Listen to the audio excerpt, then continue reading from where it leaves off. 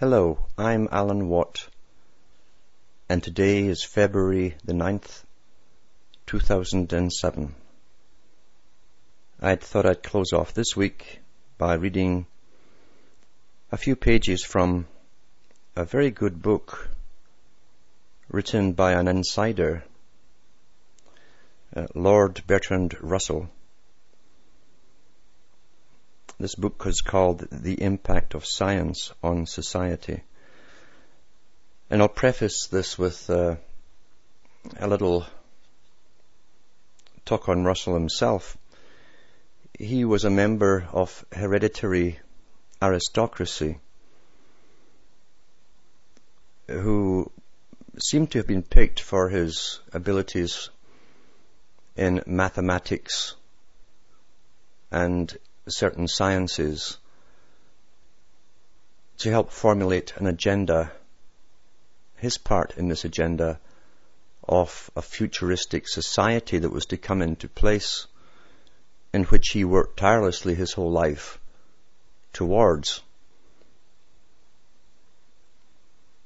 This is the man who talked about the necessity for getting rid of the useless eaters, as he called them. Useless eaters would be those who had no purpose in serving the economic system and the upcoming new economic system, more especially. He had no problems with debating eugenics, which is all part of this new system coming into play. And he talked candidly about the effects on the world in general.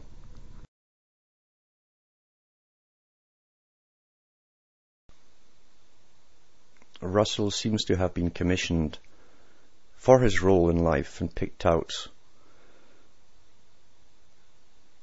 at university, although there are letters left in his family that when he was a child, superiors in the British government had set out a role for him when he was only 4 or 5 years of age. A hereditary type role. His family had always taken part in policy making for Britain, being members of this aristocracy.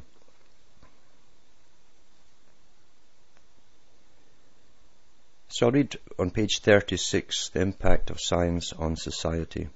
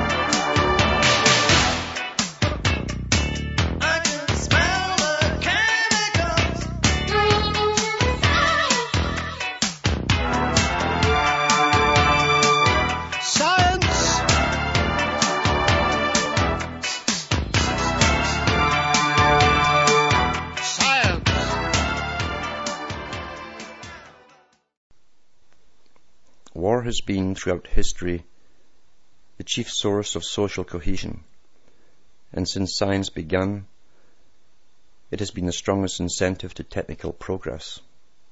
Large groups have a better chance of victory than small ones, and therefore the usual result of war is to make states larger. In any given state of technique, there is a limit to size. The Roman Empire was stopped by German forests and African deserts. The British conquests in India were halted by the Himalayas.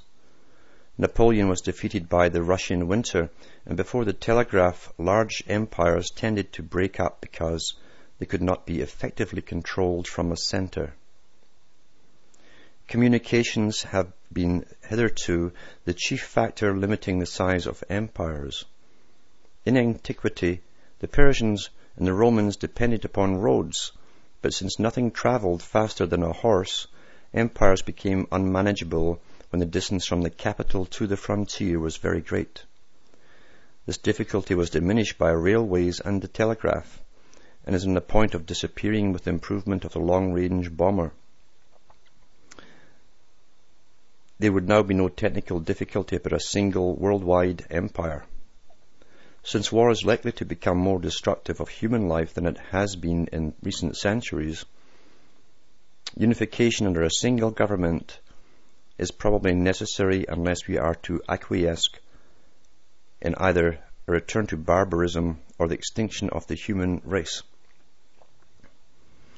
The one thing he omits here, and you'll find this is to lead you towards a mode of thinking where you think, well, he's right there, yeah, he's reasonable there. And yeah, that's understandable, that makes sense. It makes sense. He's using a form of logic. And remember that Bertrand Russell was into the philosophies. He was a philosopher as well as a mathematician. And he understood rhetoric, the ability of speaking and formulating, to do this very thing, to guide you into a mode of thinking where you can identify with the first half a dozen or 10 or 12 topics he brings up and his solutions to them. And then once you've swallowed that, he's guiding you into other areas and you're not on guard anymore. He's taking you along a way of thinking which you will agree to. This is actually an exercise in logic, you might say. They taught this in ancient Greece and Rome.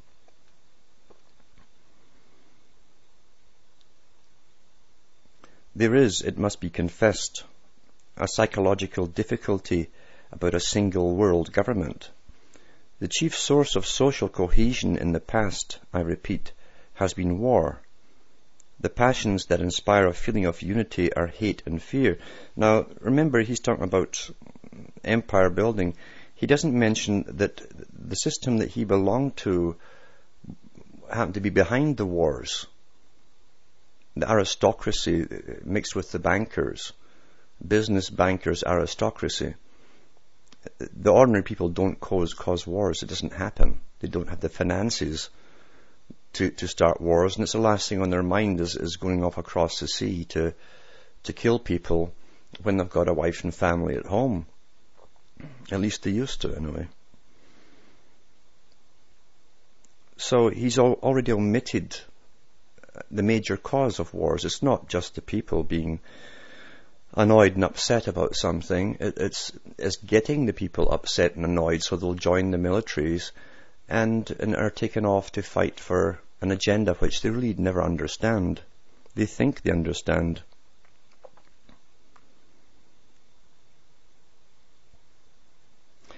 He says, these depend upon the existence of an enemy, actual or potential. It seems to follow that a world government could only be kept in being by force, not by spontaneous loyalty that now inspires a nation at war. During war, all the patriotic symbols and the tribal symbols are pulled out and waved, and brass bands go, and speeches are made, and tears fill the eyes, and all this kind of stuff to get us emotionally involved. That's emotive involvement. But as he said, now he should know this because he attended the big meetings with the Royal Institute of International Affairs and all the other British Empire organizations that ran the world right up until his time. He was born at the tail end of the predominant British rule, a British Empire. And in this book, I think, was published in around the 1952, I think it was, first published. And it was taken from writings from speeches he'd given at different universities. The Ruskin, Dean Rusk, remember, the guy who inspired Cecil Rhodes, the college in Oxford. and at Columbia University, New York. In the last few chapters were at Lloyd Roberts' lecture given at the Royal Society of Medicine, London, in 1949, because he was involved in eugenics and population reduction. So the book is geared and written in such a way to build up to different things. And he has things at the beginning which you can identify with, believe, and understand. The rest of it is to try and guide your thoughts to support this agenda. And it's already admitted that it would seem to follow that a world government could only be kept in being by force. They couldn't use the old techniques of having an enemy to fight because it would be an unseen enemy. The enemy, of course, we've found now is terrorism, which is everywhere. It could be you, it could be yourself, and you don't know it yet. You need a psychologist to do a test on you, and they'll find out, or maybe measure your skull, or the lobes of your ear. To continue, so far I have been considering only techniques derived from physics and chemistry. These have, up to the present, been the most important, but biology, physiology, and psychology are likely in the long run to affect human life quite as much as physics and chemistry. And then he goes into the next kicker. Take the first question of food and population. At present, the population of the globe is increasing at the rate of about 20 million a year. I love these statistics. There are lies, damn lies, and then there are statistics. If it's scientific, it must be true. Most of this increase is in Russia and Southeast Asia. The population of Western Europe and the United States is nearly stationary. Meanwhile, the food supply of the world as a whole threatens to diminish as a result of unwise methods of cultivation and destruction of forests. This is an explosive situation. Left to itself, it must lead to a food shortage and thence to a world war. Technique, however, makes other issues possible. Vital statistics in the West are dominated by medicine and birth control. The one diminishes the deaths, the other the births. The result is that the average age in the West increases. There's a smaller percentage of young people and a larger percentage of old people. The danger of a world shortage of food may be averted for a time by improvements in the technique of agriculture, but if population continues to increase at the present rate, such improvements cannot long suffice. There will then be two groups, one poor with an increasing population, the other rich with a stationary population. Such a situation can hardly fail to lead to world war. He keeps telling you this over and over. You see, he's making a conclusion for you without telling you, well, it was himself, the bankers, and the class he belonged to that made the wars in the past.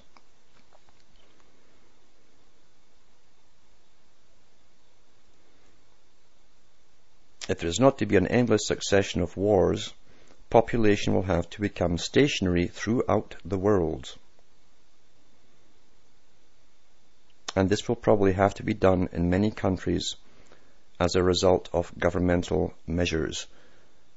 Making laws of sterilization is what he's talking about here.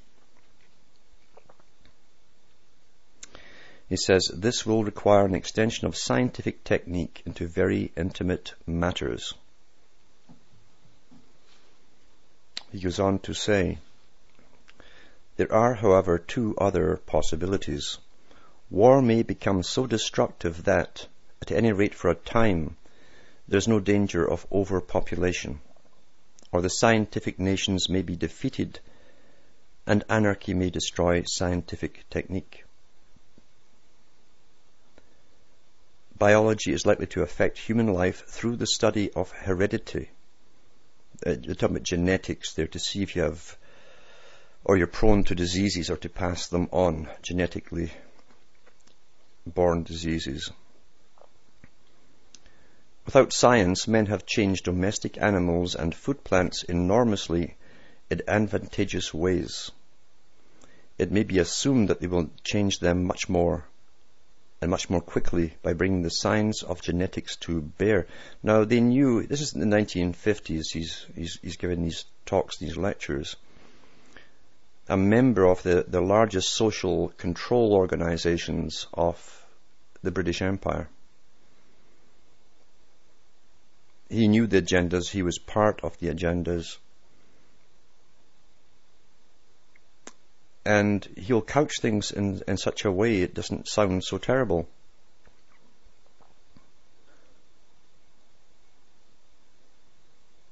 Perhaps even it may become possibly artificially to induce desirable mutations in genes.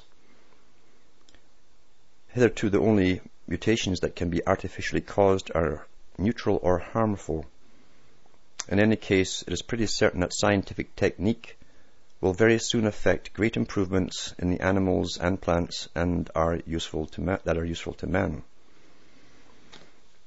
If you go back to Rutherford in the 1920s, the great mathematician, he was employed with an organization working on genetics before supposedly they discovered them. But that was in his own book. So what he's telling you here, Russell's telling you, is partial truth. They'd already found ways to mutate genes in a desirable direction, as he would say. But he mustn't let the public know that at that time. And what they're talking about too is if you weren't quite up to a standard, because obviously if they're talking about what's desirable and undesirable, there must be standards set for what is desirable for IQ and different things. Therefore, they would enhance the person, the fetus. They would remove the ones they would call defective and put in the ones which would be more effective. Harking back to Plato's Republic of breeding humans for specific tasks, well, here we go again. These guys all were tremendous fans and advocates of Plato, because this is a very, very old society that runs the world. When such methods of modifying the congenital character of animals and plants have been pursued long enough to make their success obvious, it is probable that there will be a powerful movement for applying scientific methods to human propagation. There would at first be strong religious and emotional obstacles to the adoption of such a policy. But suppose, say, Russia were able to overcome these obstacles and to breed a race stronger, more intelligent, and more resistant to disease than any race of men that has hitherto existed. And supposing the other nations perceived that unless they followed suit, they would be defeated in war, then either the other nations would voluntarily forgo their prejudices, or after defeat, they would be compelled to forgo them. Any scientific technique, however beastly, is bound to spread if it isn't useful in war. So he's advocating even, and see what he's doing is telling you what had been discussed. All these different possibilities had been discussed over and over at higher level meetings. How could he get the general populations of the world to go along with this? And they could cause wars and do exactly as he said, he suggested. It's odd that the same people who apparently went all out to defeat Hitler and his eugenics programs seem to be identical in their nature and their agenda to Hitler, isn't it? Isn't that an interesting little connection?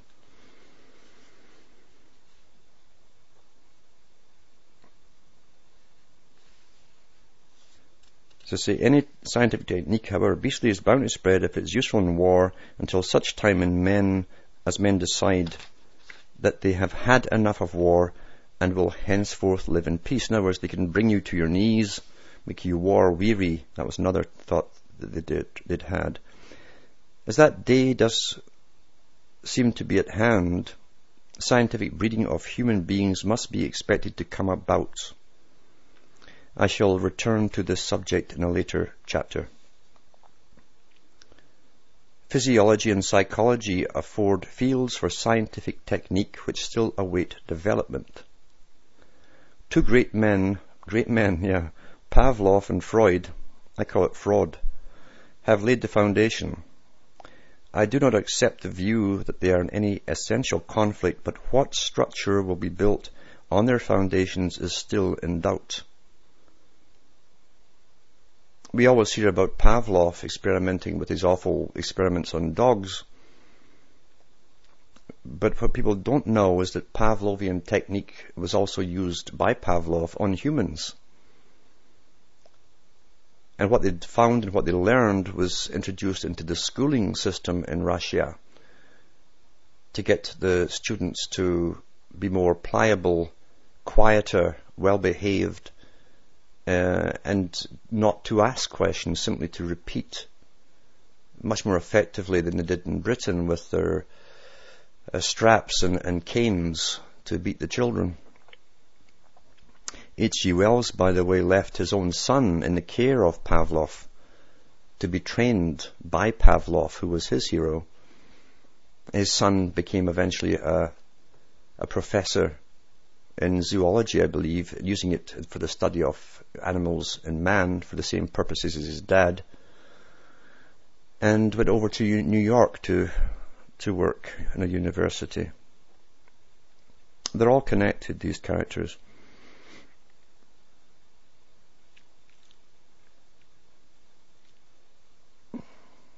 I think the subject which will be of most importance politically is mass psychology. It's a very important field here. Mass psychology is, scientifically speaking, not a very advanced study. That's a complete lie, even then. And so far, its professors have not been in universities. They have been advertisers, politicians, and above all, dictators. This study is immensely useful to practical men, where they wish to become rich or to acquire the government. It is, of course, as a science, founded upon individual psychology, but hitherto it has been employed rule-of-thumb methods which were based upon a kind of intuitive common sense. Its importance has been enormously increased by the growth of modern methods of propaganda. Of these, the most influential is what is called education. Education, you see, is propaganda. Religion plays a part, though a diminishing one. The press, the cinema, and the radio play an increasing part. Now it's television.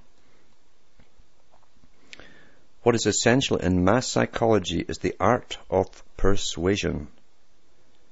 If you compare a speech of Hitler's with a speech of, say, Edmund Burke, you will see what strides have been made in the art since the 18th century. What went wrong formerly was that people had read in books that man is a rational animal and framed their arguments on this hypothesis. We now know that limelights and a brass band do more to persuade than can be done by the most elegant train of syllogisms. And it's true.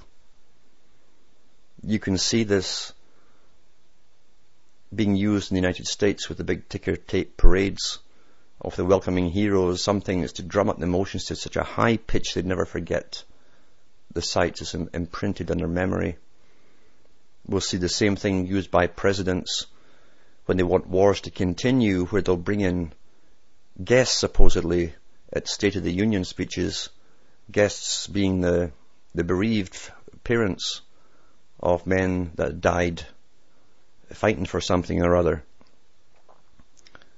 And they'll bring these parents to stand up in front of the cameras.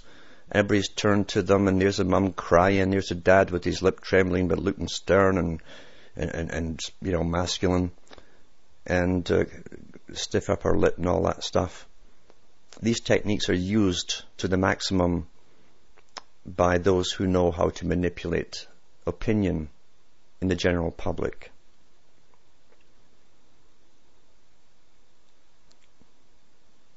The art of persuasion. he goes on to say what went wrong formerly was that people had not read in books that man is a rational animal, and framed their arguments on this hypothesis. Then he goes on, as I say, to reiterate. He says you can do more with a brass band and limelight, etc., etc. It may be hoped that in time anybody will be able to persuade anybody of anything if he can catch the patient young and is provided by the state with money and equipment. I'll read that part again. It may be hoped that in time anybody will be able to persuade anybody of anything if he can catch the patient young and is provided by the state with money and equipment. When you think about how many children are taken from their parents now by Children's Aid because of the standardization once more of what's supposed to be normal and abnormal within society.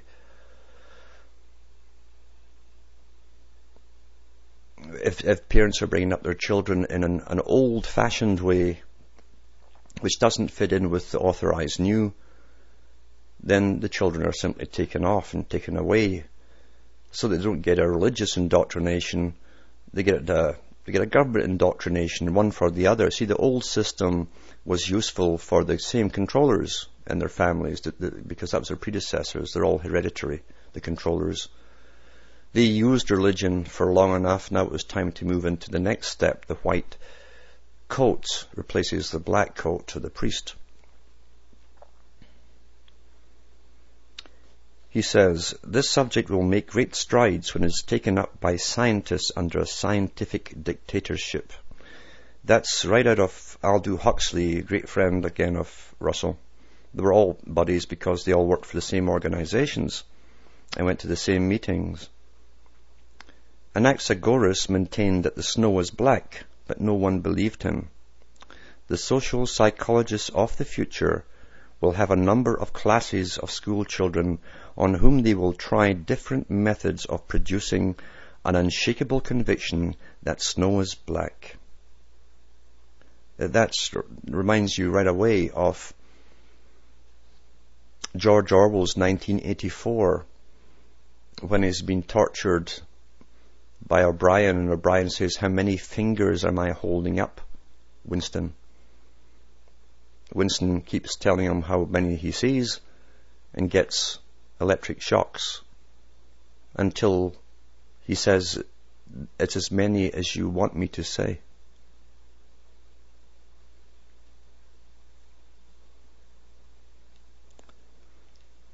Various results will soon be arrived at. First, that the influence of home is obstructive. Now, this is what they called in communism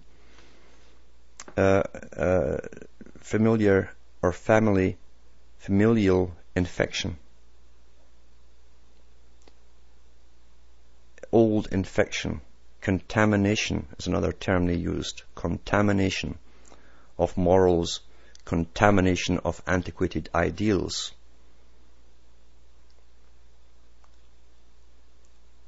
And the home itself, because it used old ideals of the family, the rights of the family, the rights of the parents, the rights to pass on morals,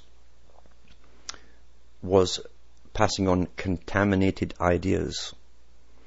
Remember that Bertrand Russell, back in the 1920s, the same man here, was running experimental schools on behalf of the British government and authorized by the British Crown to test different kinds of ideals on children, mental tampering of all kinds, and everything in fact that happened in the 1960s, he was allowed to practice on the youth, on his schools in the 1920s. That's why they knew exactly what to expect. They observed the behavior.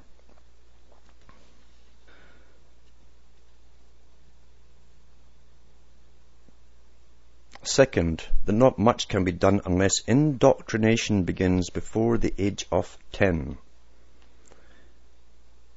in his earlier book, Education and the Good Life, which came out of his experimental schools, he said if we can get them at kindergarten and indoctrinate them, even for 2-3 hours per day with a scientific indoctrination, any input that the parents would try, moral-wise or value-wise, in the same day later on would be of no effect. Third, that verses set to music and repeatedly intoned are very effective. I'll repeat that bit because we've all heard it, we've all lived through it. Third, that verses set to music and repeatedly intoned are very effective. Listen to the music that came out in the 60s. Often you'd wonder, did they run out of words or sentences or something, or creativity, or maybe their pencil broke? Because they would come to a line and just keep repeating it over and over and over and over. Well, this was not by chance. This was part of the scientific indoctrinative methods being employed by intention and put out there by producers who told the groups what to do and rearranged their music for them. Fourth, that the opinion that Snow is white must be held to show a morbid taste for eccentricity. You make people feel oddball if they said what they thought. Which, if they actually said, yeah, well, I can't see that, it's... So you make it a class thing, a group thing, with a group who can be crazy and psychotic. If they all agree that things are the same, according to their own perceptions, then they must all be sane. And if you're the one who says, no, it's not, the snow is white, then they'll make you feel like you are mad. He says, but I anticipate it's for future scientists to make these maxims precise and discover exactly how much it costs per head to make children believe that snow is black, and how much less it would cost to make them believe it is dark grey. He's talking about every variation of the same theme must be totally investigated for maximum effect. Cost-effective indoctrination. Although this science will be diligently studied, it will be rigidly confined to the governing class. The populace will not be allowed to know how its convictions were generated. Let's say that little bit again. Although this science will be diligently studied, you see, and there's thousands take psychology courses and so on, but it's really what they're getting are the crumbs. They're not getting the real higher meat. That's kept for a select few. It will be rigidly confined to the governing class. So there is a governing class. Huxley called it the dominant minority. He calls it the governing class. He's not talking about elected government either, by the way. The populace will not be allowed to know how its convictions were generated. They will think it's their own idea, their own opinions. When the technique has been perfected, every government that has been in charge of education for a generation will be able to control its subjects securely without the need of armies or policemen. As yet, there is only one country which has succeeded in creating this politician's paradise. And at that time, he was talking about, it was a toss-up between the Soviet system and China. The politician's paradise. The social effects of scientific technique have already been many and important, and are likely to be even more noteworthy in the future. Some of these effects depend upon the political and economic character of the country concerned. Others are inevitable, whatever this character may be. I propose in this chapter to consider only the inevitable effects. The most obvious and inescapable effect of scientific technique is that it makes society more organic in the sense of increasing the interdependence, Margaret Thatcher's favorite word, interdependence of its various parts. And you think it's not connected, it's all connected. In the sphere of production, this has two forms. First is the very intimate interconnection of individuals engaged in a common enterprise, e.g. in a single factory, and secondly, there is a relation, less intimate but still essential, between one enterprise and another. Each of these becomes more important with every advance in scientific technique.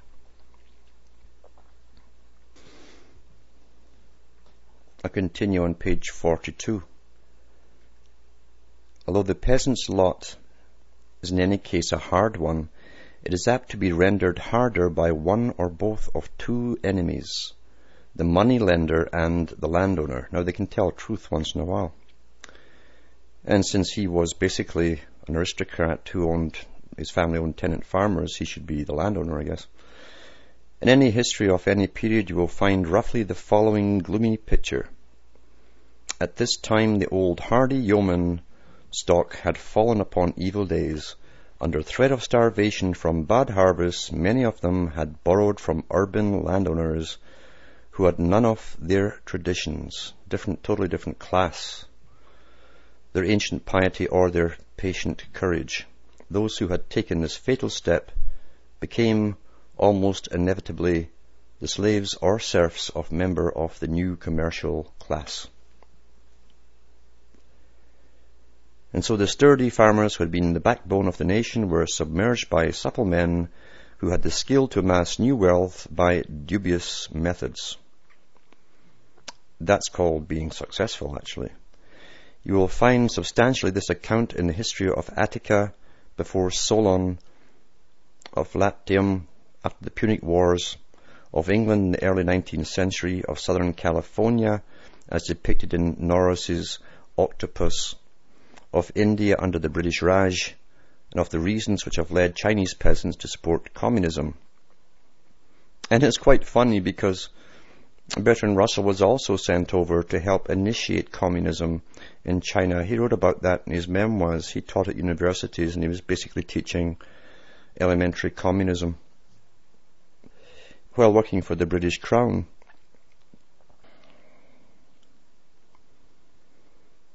By way of contrast with the primitive peasant, consider the agrarian interests in modern California or Canada or Australia or the Argentine.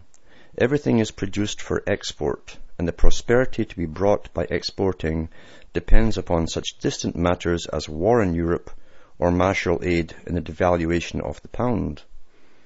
Everything turns on politics, on where the farm bloc is strong in Washington, where there is reason to fear that Argentina may make friends with Russia and so on.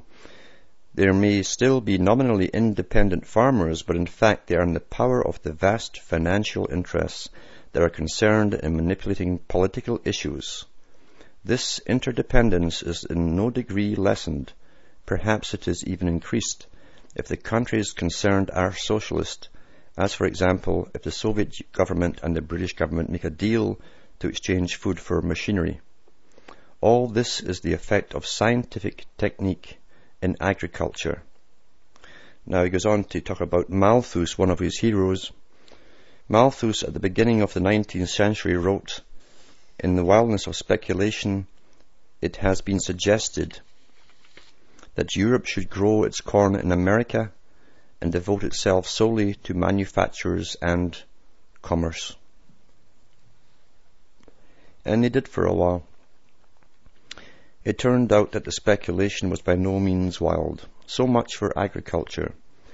In industry, the integration brought about by scientific technique is much greater and more intimate.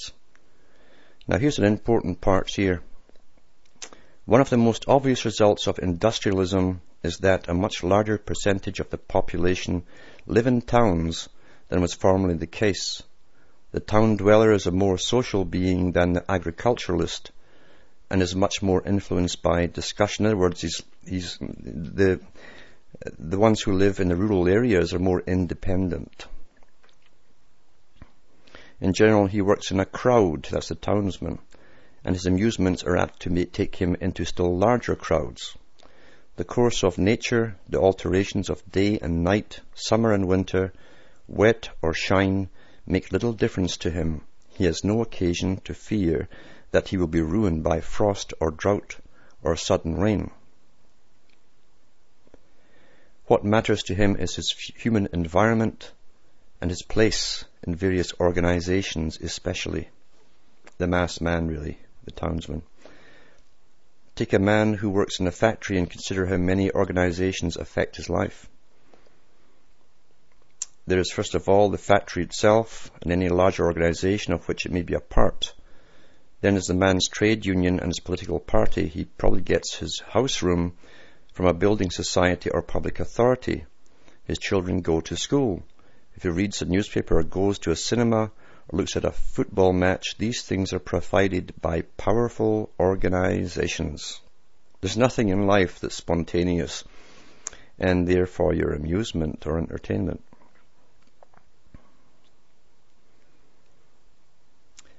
Indirectly, through his employers, he is dependent upon those from whom they buy their raw material and those to whom they sell their finished product. Above all, there is the state, which taxes him and may at any moment order him to go and get killed in war, in return for which it protects him against murder and theft so long as there is peace, and allows him to buy a fixed modicum of food.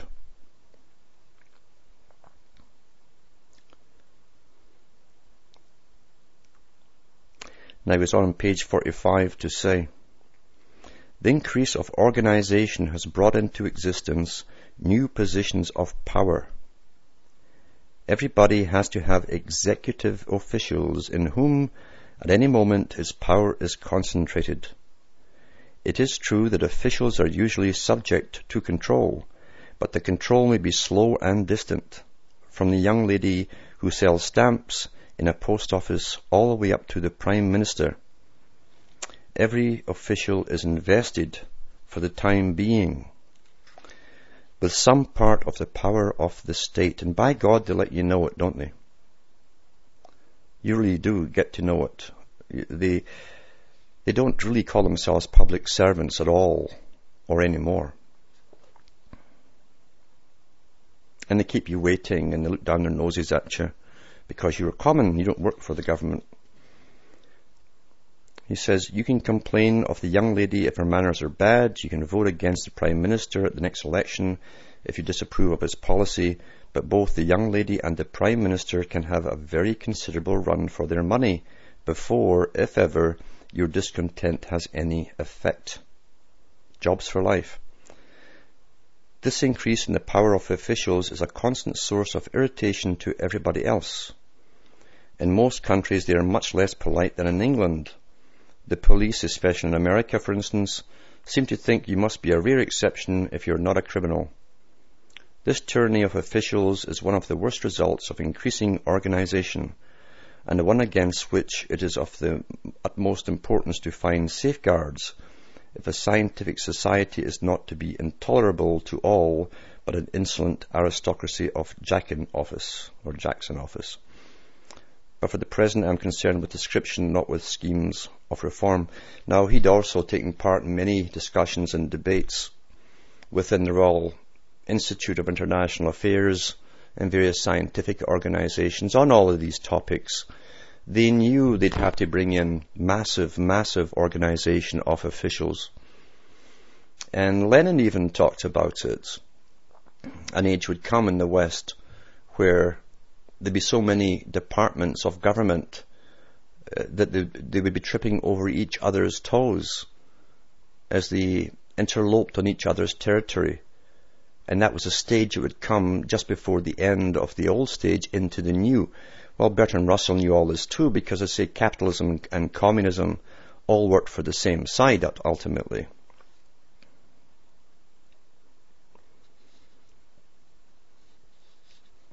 The power of officials is usually distinct from that of people who are theoretically in ultimate control.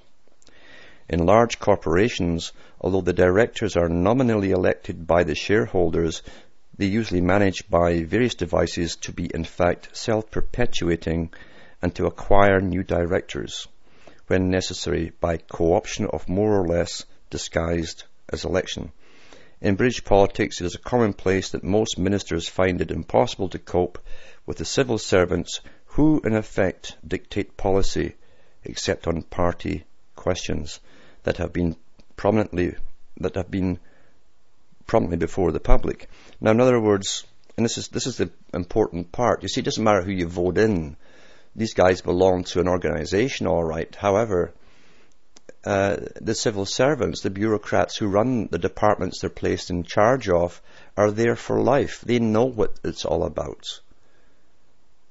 It was so comical to watch the game of musical chairs that happens in democratic countries when they reshuffle their cabinets and so on.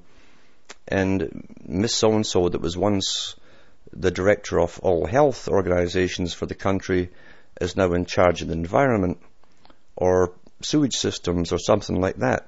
Of course they don't know anything about it, so of course they have to depend on the bureaucrats that no one elects to tell them what to do.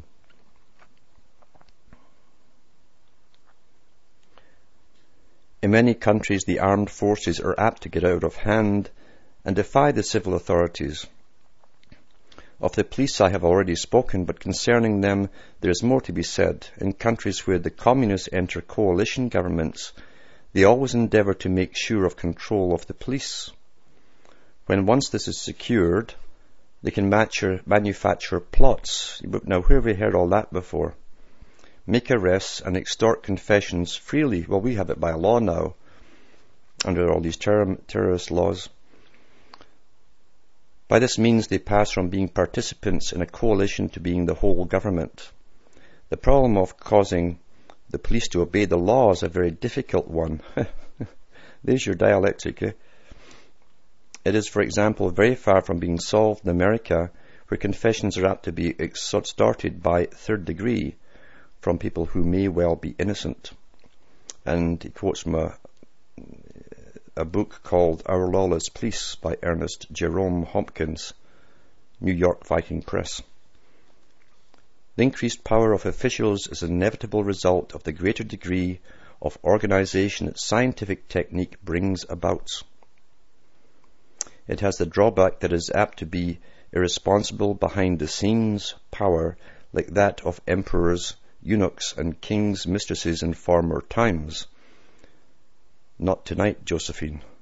To discover ways of controlling it is one of the most important political problems of our age. Liberals protested successfully against the power of kings and aristocrats. Socialists protested against the power of capitalists. But unless the power of officials can be kept within bounds, socialism will mean little more than the substitution of one set of masters for another. All the former power of the capitalist will be inherited by the official. Now a little bit from page 48. Owing to the increase of organization, the question of the limits of individual liberty needs completely different treatment than that of 19th century writers such as Mill. The acts of a single man are, as a rule, unimportant, but the acts of groups are more important than they used to be. Take, for example, refusal to work. If one man on his own initiative chooses to be idle, that may be regarded as his own affair. He loses his wages, and there's an end of the matter. But if there is a strike in a vital industry, the whole community suffers. I am not arguing that the right to strike should be abolished. I'm only arguing that, if it is to be preserved, it must be for the reasons concerned with this particular matter, and not on general grounds of personal liberty. In a highly organized country, there are many activities which are important to everybody, and without which there would be widespread hardship. Matters should be so arranged that large groups seldom think to their interests to strike. This can be done by arbitration and conciliation, or, as under the dictatorship of the proletariat, by starvation and police action. But in one way or another it must be done if an industrial society is to prosper. Now, this is a fellow who also knew that Britain in his day was already over the industrial era, because they'd signed an agreement with the United Nations to deindustrialize in 1945.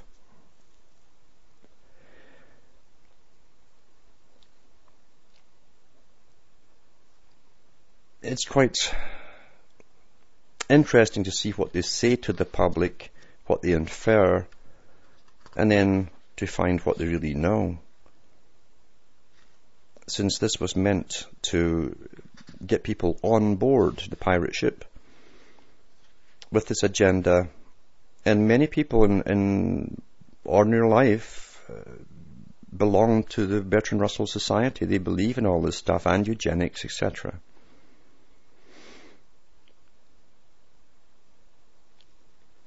This character, without any problems, goes down the whole list of all the problems that he sees and his groups see. But it's all to do with population control, mind control, and he already said it, that the public would be unaware of how their minds were manipulated. That's probably the most important part, because Zbigniew Brzezinski said the same thing in the technotronic era. A technique would shortly be used on the public, of which the public were completely unaware, which would be a form of mind control. In the technotronic era, it was to do with technology, science, and electronics, EMP and all that stuff, and HARP technologies. So it's not hard to guess he was talking about literally using it on the public, which probably is in effect. I really do believe it's being used now. It makes sense they would use this kind of technology on the public as they bring us through the greatest changes since the beginning, or even pre-industrialization of countries like Britain. The massive flows of people from the country to the cities, by force often, and coercion by others. We're seeing the same things again, as was turned upside down to fit an agenda put out by people who work for the same organization that ran the old system. The higher elite aristocrats and the bankers all combined together. They're simply updating their system to make it more effective and cost effective and less troublesome to manage. And we always go along with it because we think it's our system. Just because we're born into it and it pre-exists, we think it's natural. Exactly what Lenin and Stalin said.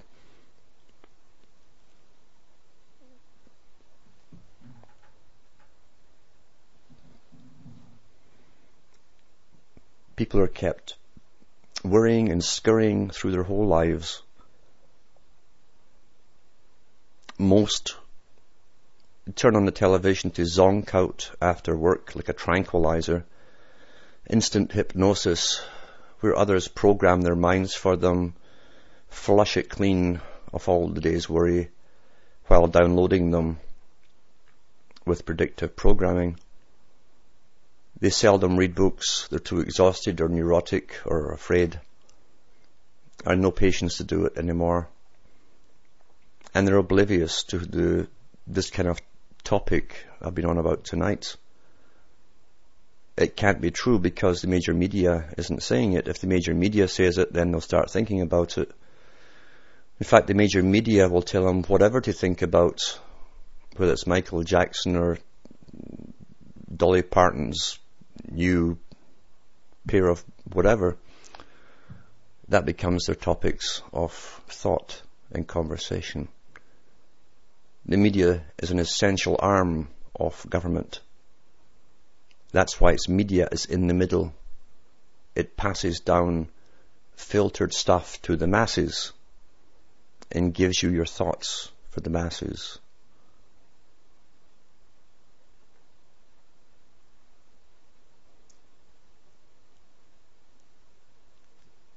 Yet unless we go through all of the material that's been made available to those that want to find it, legally that is, it's been put out as a legalism, that's why it's there and available. It's a completely different world we live in. It's a horror story. And you'll find that when they discuss things they wish to do in the future, you'll always find when they announce it for the first time in a book that you can get your hands on, it's old stuff. They've been doing it for a long time. That's their doublespeak. We'd like to blah, blah, blah in the future. In reality, they've already done it. They've been doing it. at some of the Ivy League universities where these people go around and they're given their honours and they're applauded by people as though they were some kind of rock stars. But they're applauded by the offspring of hereditary elites who see themselves fitting into this dominant class system where they will be the ones who will escape the techniques that Russell talks about, where he says that the dominant minority won't be, the managerial bunch won't be affected by the same form of mind control. They all see themselves as part of that. That's why they applaud. They've scraped by the finish line and got into the upper group.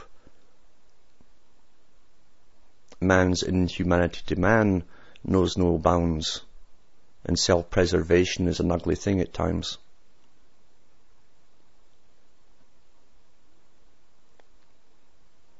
I'll probably read more of this in the future and get to the parts about population reduction and the methods which he advocated. And once again, when he advocated the stuff, it was already being done.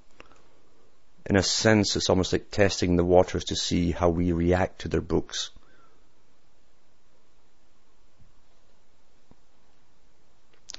So that's it for Bertrand Russell, or Lord Bertrand Russell, the chinless wonder, for tonight. As for me, I've got a lot to do this weekend. I'm sure you all have too. I'll try and catch up on the mailing and different things, but there's so much to look back on and get up to date with, however it has to be done. It's good night for me and Hamish, and may your God, or gods, or favourite authors, or whatever, go with you.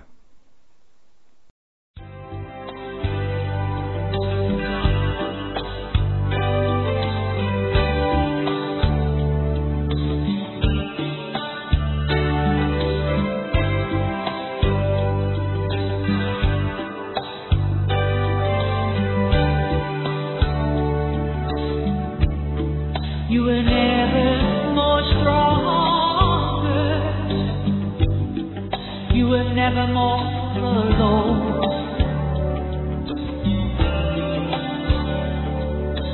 Once there was two, now there's just you.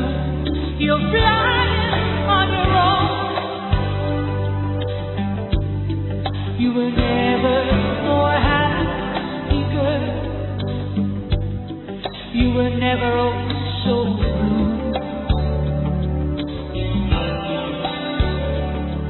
Once heartaches begin, nobody wins.